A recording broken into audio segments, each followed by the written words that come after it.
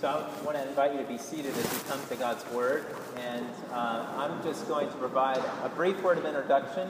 Many of you know that this is Jeff Quinn, and some of you don't because you're new with us tonight. So I want to give you a bit of context. In November of 2010, Jeff's tongue started to go numb, and before we knew it, he was in the hospital and diagnosed with a pretty intense and aggressive form of cancer called sarcoma.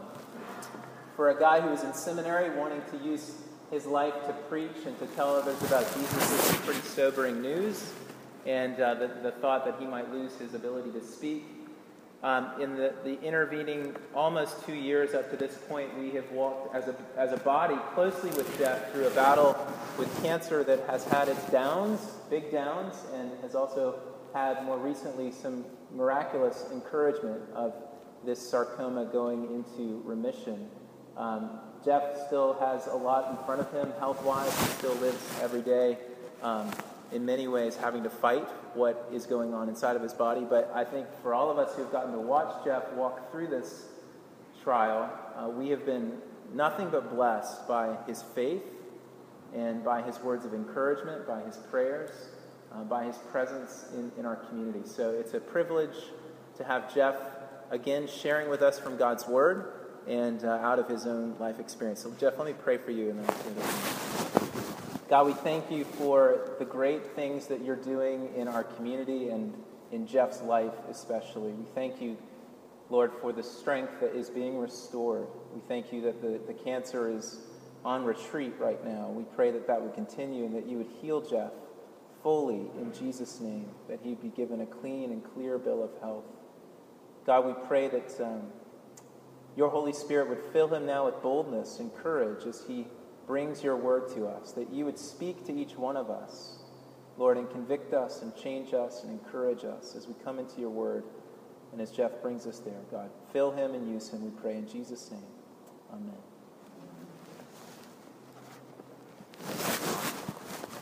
Thank you for your continued intercession on my behalf. I've begun 6 weeks of intensive therapy at Mount Zion here, and I'm just praying that the oxygen therapy and stuff I'm doing there will hopefully breathe new life into my bones and organs, that I'm able to, or God's able to restore my own ability to fight this disease. It's been a long and weary battle. It really has stretched my body to the breaking point and beyond. But the greatest challenge really has taken place on the spiritual level. The hardest battle has been the battle of faith. Really, it's been those moments when you wake up in the middle of the night and it's just you and your thoughts, and plenty of time for despair. And it's been in those moments where the questions come to me: why go on? What's the point or purpose of going on? What am I to make of this life that God's given me? What's the point or purpose of this life? As a Christian, what have I been called to? This is a question I'd like us to consider. As Christians, what have we been called to? How are we to think of our lives on earth? What is the Christian life? What is the Christian life? In the few minutes we have, I'd like to share what God's been teaching me. Now, the Bible describes the Christian life in a number of different colorful metaphors. You've probably heard the Christian life in terms of a race. As Christians, we're to compete in a marathon, a type of marathon. We're to give it our full attention, our complete focus. And the hope is that at the end of this race, we'll finish the race strongly and we'll receive a crown. The Christian life is also, there's a metaphor of it as a spiritual battle. Every day we suit up in the full armor of God, knowing that we're going to fight against spiritual forces every day. The Christian life has also been described as a pilgrimage. We're pilgrims in the midst of an exodus. We realize that Egypt is bad, Boston.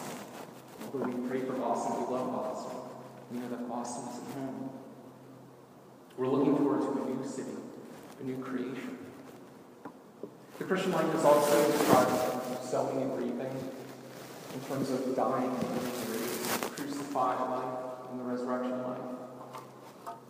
But there's something else. The Christian life is a song of thanksgiving. The Christian life is a song of praise. This is the image that God has been imprinting on my heart. Addressing the church in this letter to the Ephesians, the Apostle Paul tells us that we are called to be filled with the Spirit. And then he goes on to define just what that means. We're to address ourselves, we're to address each other in songs and hymns and spiritual songs, singing and making melodies to the Lord with our heart, giving thanks always and for everything to God our Father, in the name of our Lord Jesus Christ. The Christian life is a thank-filled life. Look at the healing of the Samaritan leper in Luke's Gospel. Beginning in chapter 17, verse 17, he fell on his face at Jesus' feet, giving him thanks. Then Jesus answered, "Was no one found to return and give praise to God except this foreigner?" And he said to him, "Rise and go. Go your way, your faith has made you well." So is having right knowledge, is having correct theology enough to live the Christian life? No. True faith always responds with thankfulness. The Samaritan leper thanked Jesus, and Jesus told him that his faith had made him well. The truly redeemed life always responds with a thankful heart. This was true for the Samaritan leper. It was true for Mary Magdalene. It was true for Zacchaeus. It was true for the Apostle Paul, and it's true for us. Every sinner saved by grace responds with a thankful heart. The Christian life is a call to thankfulness. God's grace transforms us into living hymns, into living psalms. Our lives become songs of praise. So we're called to be thankful, but that doesn't mean life is easy. We've all been hit by a few arrows. Maybe you're wondering why. Why be thankful? And how can I possibly live a life in a state of constant praise? These are two questions I'd like us to consider. First, why be thankful? And second, how do we do it? How do we live a life of praise? Why be thankful? And how do we live a life of praise? First, why be thankful? Well, secular science, psychology research tells us that exercising gratitude does more than lift our mood. At UC Davis and at UC Riverside, student subjects were assigned gratitude journals. This is a daily diary in which they were to write down 3 reasons every day why they were thankful. 3 things for which they were thankful. And at the end of the week, they were supposed to go through their journals and tally up all the blessings that they had that week and to just write a little something on them. And what they found at the end of the study is that the students who took the time to count their blessings at the end of each week experienced lower rates of depression and improved health within the control group. Now, they've repeated this experiment and similar experiments at UPenn, at University of Michigan, and here at Harvard. And all show that this exercise of gratitude, it reduces rates of depression, it decreases illness, and improves the gracious person's overall well-being. So, why be thankful? Secular science gives us some benefits. It reduces our depression, it reduces anxiety, it improves our sense of overall well-being, and it enhances our physical health. The problem with these experiences, though, is that for the most part, the boost in the overall well-being isn't lasting. Usually within a few months, the participants return to the baseline. Within a few months, they eventually give up the practices altogether of thankfulness. You see, the problem with these experiments is that they're told to be thankful, but they're not told why. You see, they're reaching for reasons to be thankful each day. Boyfriends, girlfriends, performance in sports, performance in school, health, money, job prospects. But the problem is that none of these things are lasting. None of these things endure. You can't sustain a life of thanks. You can't sustain a life of thanks on them because they're here today and they're gone tomorrow. So we know from science that a thankful attitude is good for us. It improves our overall health and our well-being, but we also know that whatever we tire thanks to in this life will at some point likely let us down. So where do we find a reason to be thankful, a reason that will enable us to walk through this life with thank-filled hearts, to live in a constant state of praise? Well, the answer to that question is found only in Christ. It's only when we take time to consider who Jesus is and what he's done for us that we're able to respond to whatever situation we're found in with hearts of thanks, with hearts of gratitude, with hearts of praise.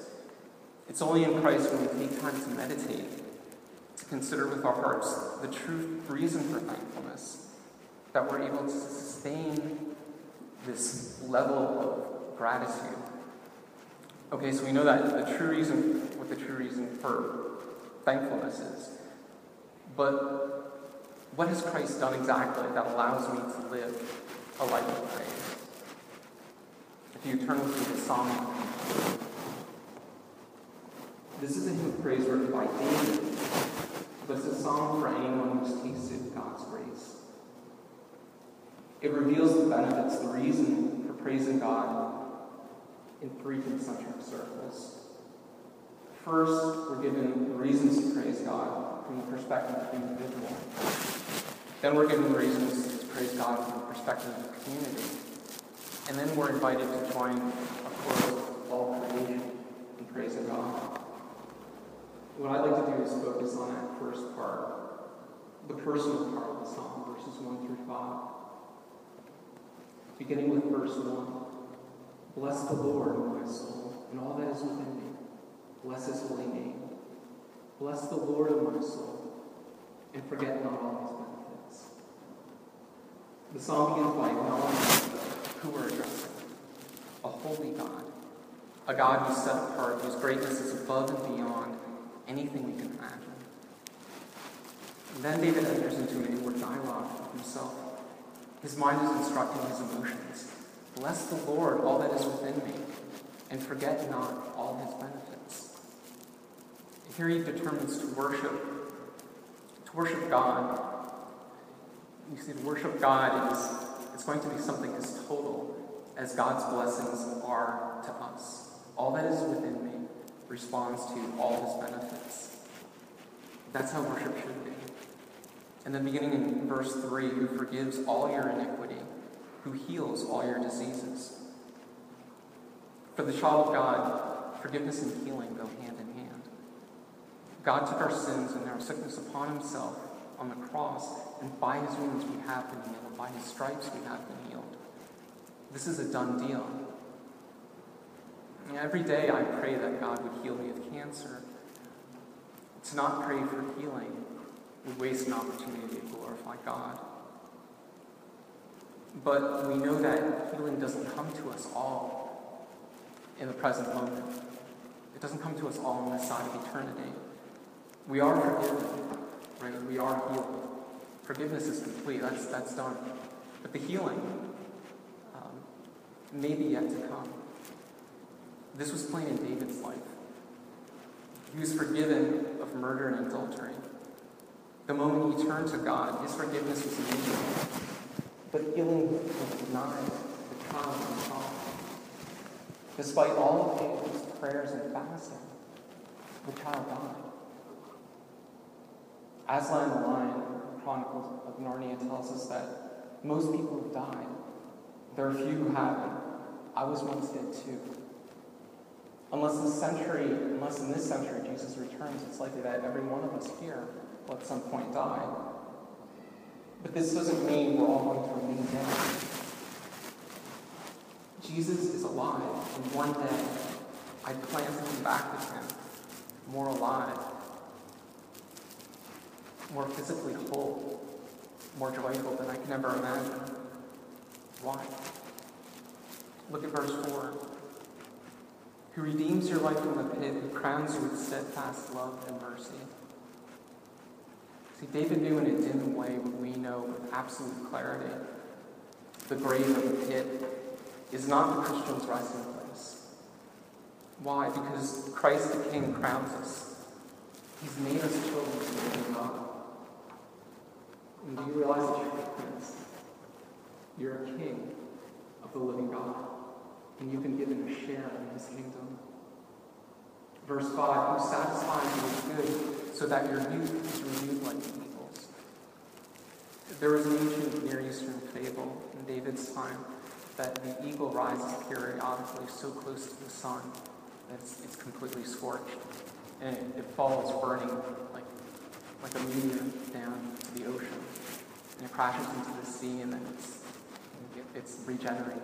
It has like a rebirth and it flies back to the sky.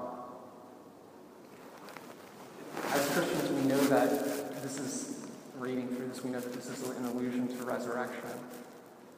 See, God's goodness will see us renewed. We know that the Christian life is a song of praise and honor. And we can give Him the reasons.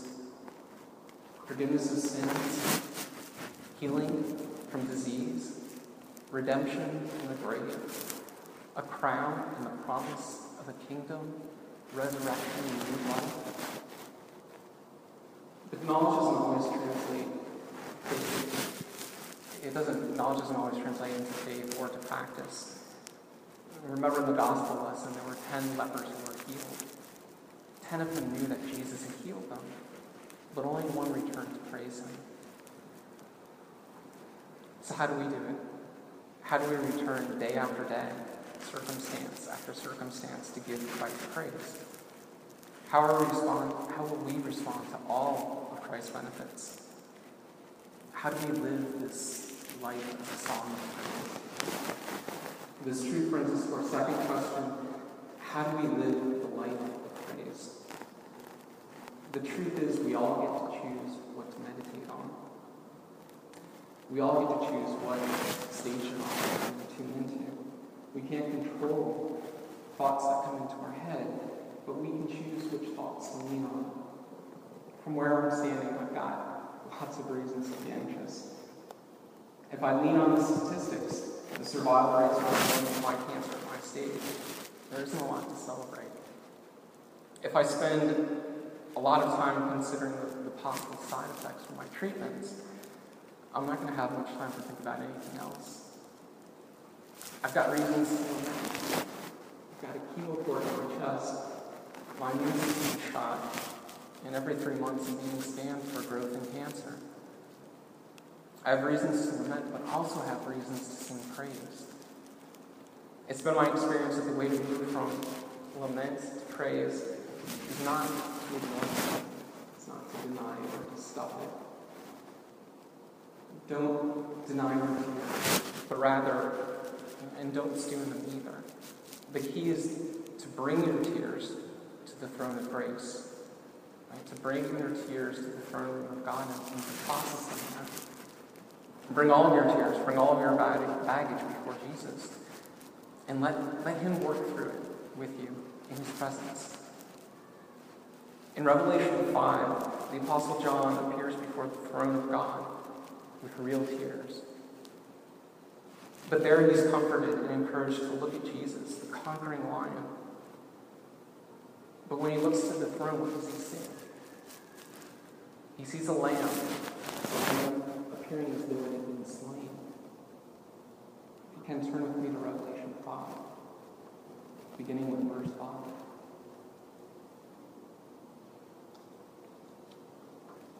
And one of the elders said to me, "Weep no more. Behold, the Lion of the tribe of Judah, the root of David, has conquered, so that he can open the scroll and its 7 seals."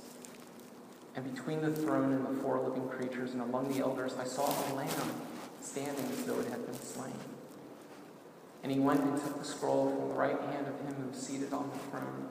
And when he had taken the scroll, the 4 living creatures and the 24 elders fell down before the Lamb, each holding a harp and golden bowls full of incense, which are the prayers of the saints. and they sang a new song, saying, "Worthy are you to take the scroll and to open its seals.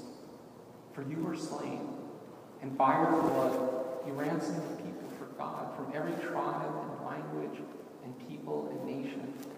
And you have made them a kingdom of priests to serve our God, and they shall reign on the earth." The faith that we express in Psalm 103 is impressive, but you and I have much more reason to sing praise. We have much more reason to be thankful. See, along with John, we have the full revelation. We've been given a much clearer vision of the salvation that was purchased for us on the cross. We can stop weeping because the lion is the lamb. Jesus conquered death by taking your place on the cross. Jesus was stripped bare so that all of your shame could be covered.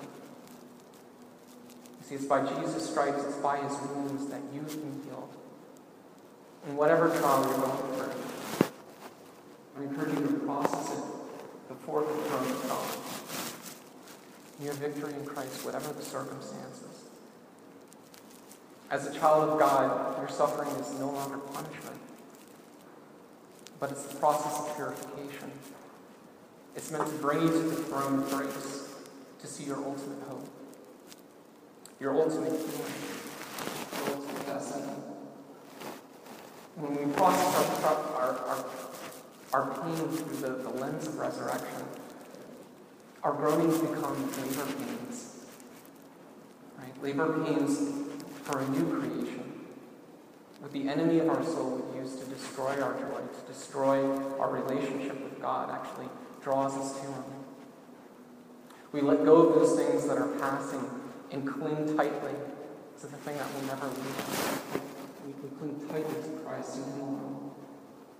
So what Satan would use to destroy your love for God, God uses it that you might cherish Christ above everything. We can sing praise, we can live lives of praise, even in the hardest of times, because we know that God is using this all to conform us into the image of his Son. So that we would be transformed like the Lion of Judah, with the hearts of a lamb. He's found you worthy to suffer. Right? This doesn't mean that, and this doesn't mean that we don't pray for a better life, for healing in this life, for a better world, right? For a better city, for reform. As Christians, we're to pray about these things and work harder for these things than anyone else. But we realize that our ultimate healing, our ultimate destiny, it's not here. We pray for, and in the process we can pray for all of these things with a heart of praise, knowing that the answer to all of these things, a better life, healing, better circumstances, the answer is yes in Christ. Let's pray. Father, we thank you. We thank you that you alone are worthy to receive our praise. You alone are worthy to receive our life song. Because you were slain, and by your blood you purchased us. You purchased us to be priests and to be kings. Father, priests on this earth, Father, which you will return. And one day we will reign with you here, Father, with resurrected bodies on a resurrected earth, with our resurrected Lord and Savior, Jesus Christ. Let our mortal bodies sing your praise. Father, let our lives be songs of praise, songs of thanks for who you are and what you've done. In Jesus' name, amen.